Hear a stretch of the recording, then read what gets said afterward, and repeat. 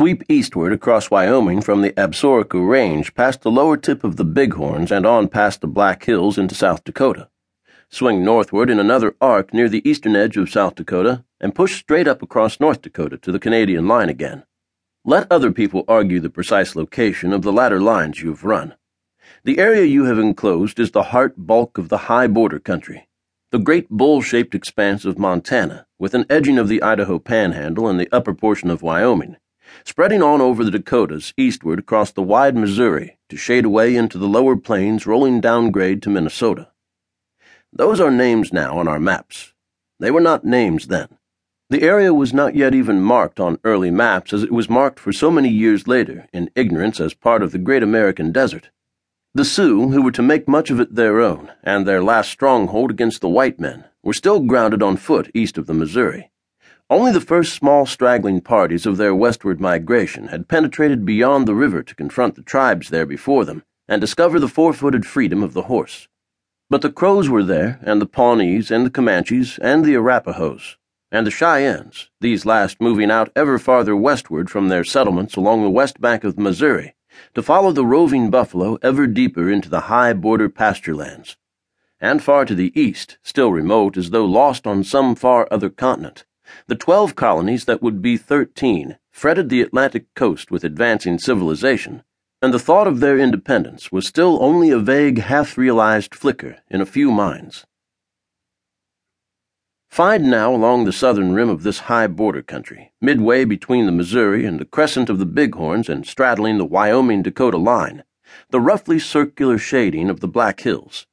They are cradled on the map between the sweeping South Fork of the Cheyenne River and the lovely long reach of the North Fork that is known as La Belle Fourche.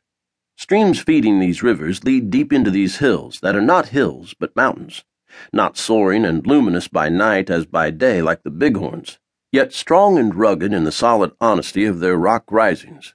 If you could follow the right one of these streams into the hills from its junction with Belle Fourche, and take the right one of its branches fingering out and up into the broken levels, you would come at last to a wall of stone climbing in jagged tiers for more than 100 feet. The water flows from a fissure at the base. Around and to the left, a gently graded upland pasture leads on, rising slowly until it matches the wall height, and you emerge on a plateau that seems to stretch unbroken for a mile and more. You must move carefully now. Suddenly, through the tall grasses and occasional low bushes, the ground opens before you, a big gash in the basic rock formation dropping sheer for nearly 80 feet to an almost flat floor, then rising again on the other side to the plateau level, so that even at a short distance the eye is deceived and it cannot be seen. You are looking at the lost canyon of Little Bear. Ages ago, in the strains of the Earth's crust thrusting up to form the western mountains, some fault in the rock strata created that canyon. It is shaped like a long, blunted triangle. It is relatively narrow at the upper end where a stream flows from the higher levels over the plateau and drops over the rock lip to fall straight down into a pool worn in the floor. It widens steadily to some 500 yards at the lower end, where the stream drops out of sight into its rock fissure. The sides are sheer, nearly vertical, weather-polished. Only a few narrow ledges harbor scant grass tufts and a lonely bush struggling for roothold. He is a fool who would attempt to scale those sides unaided, up or down. But at one place, where successive ledges top each other at 15 to 20-foot intervals, there are niches between in the rock. They are similar in shape. They are regularly spaced.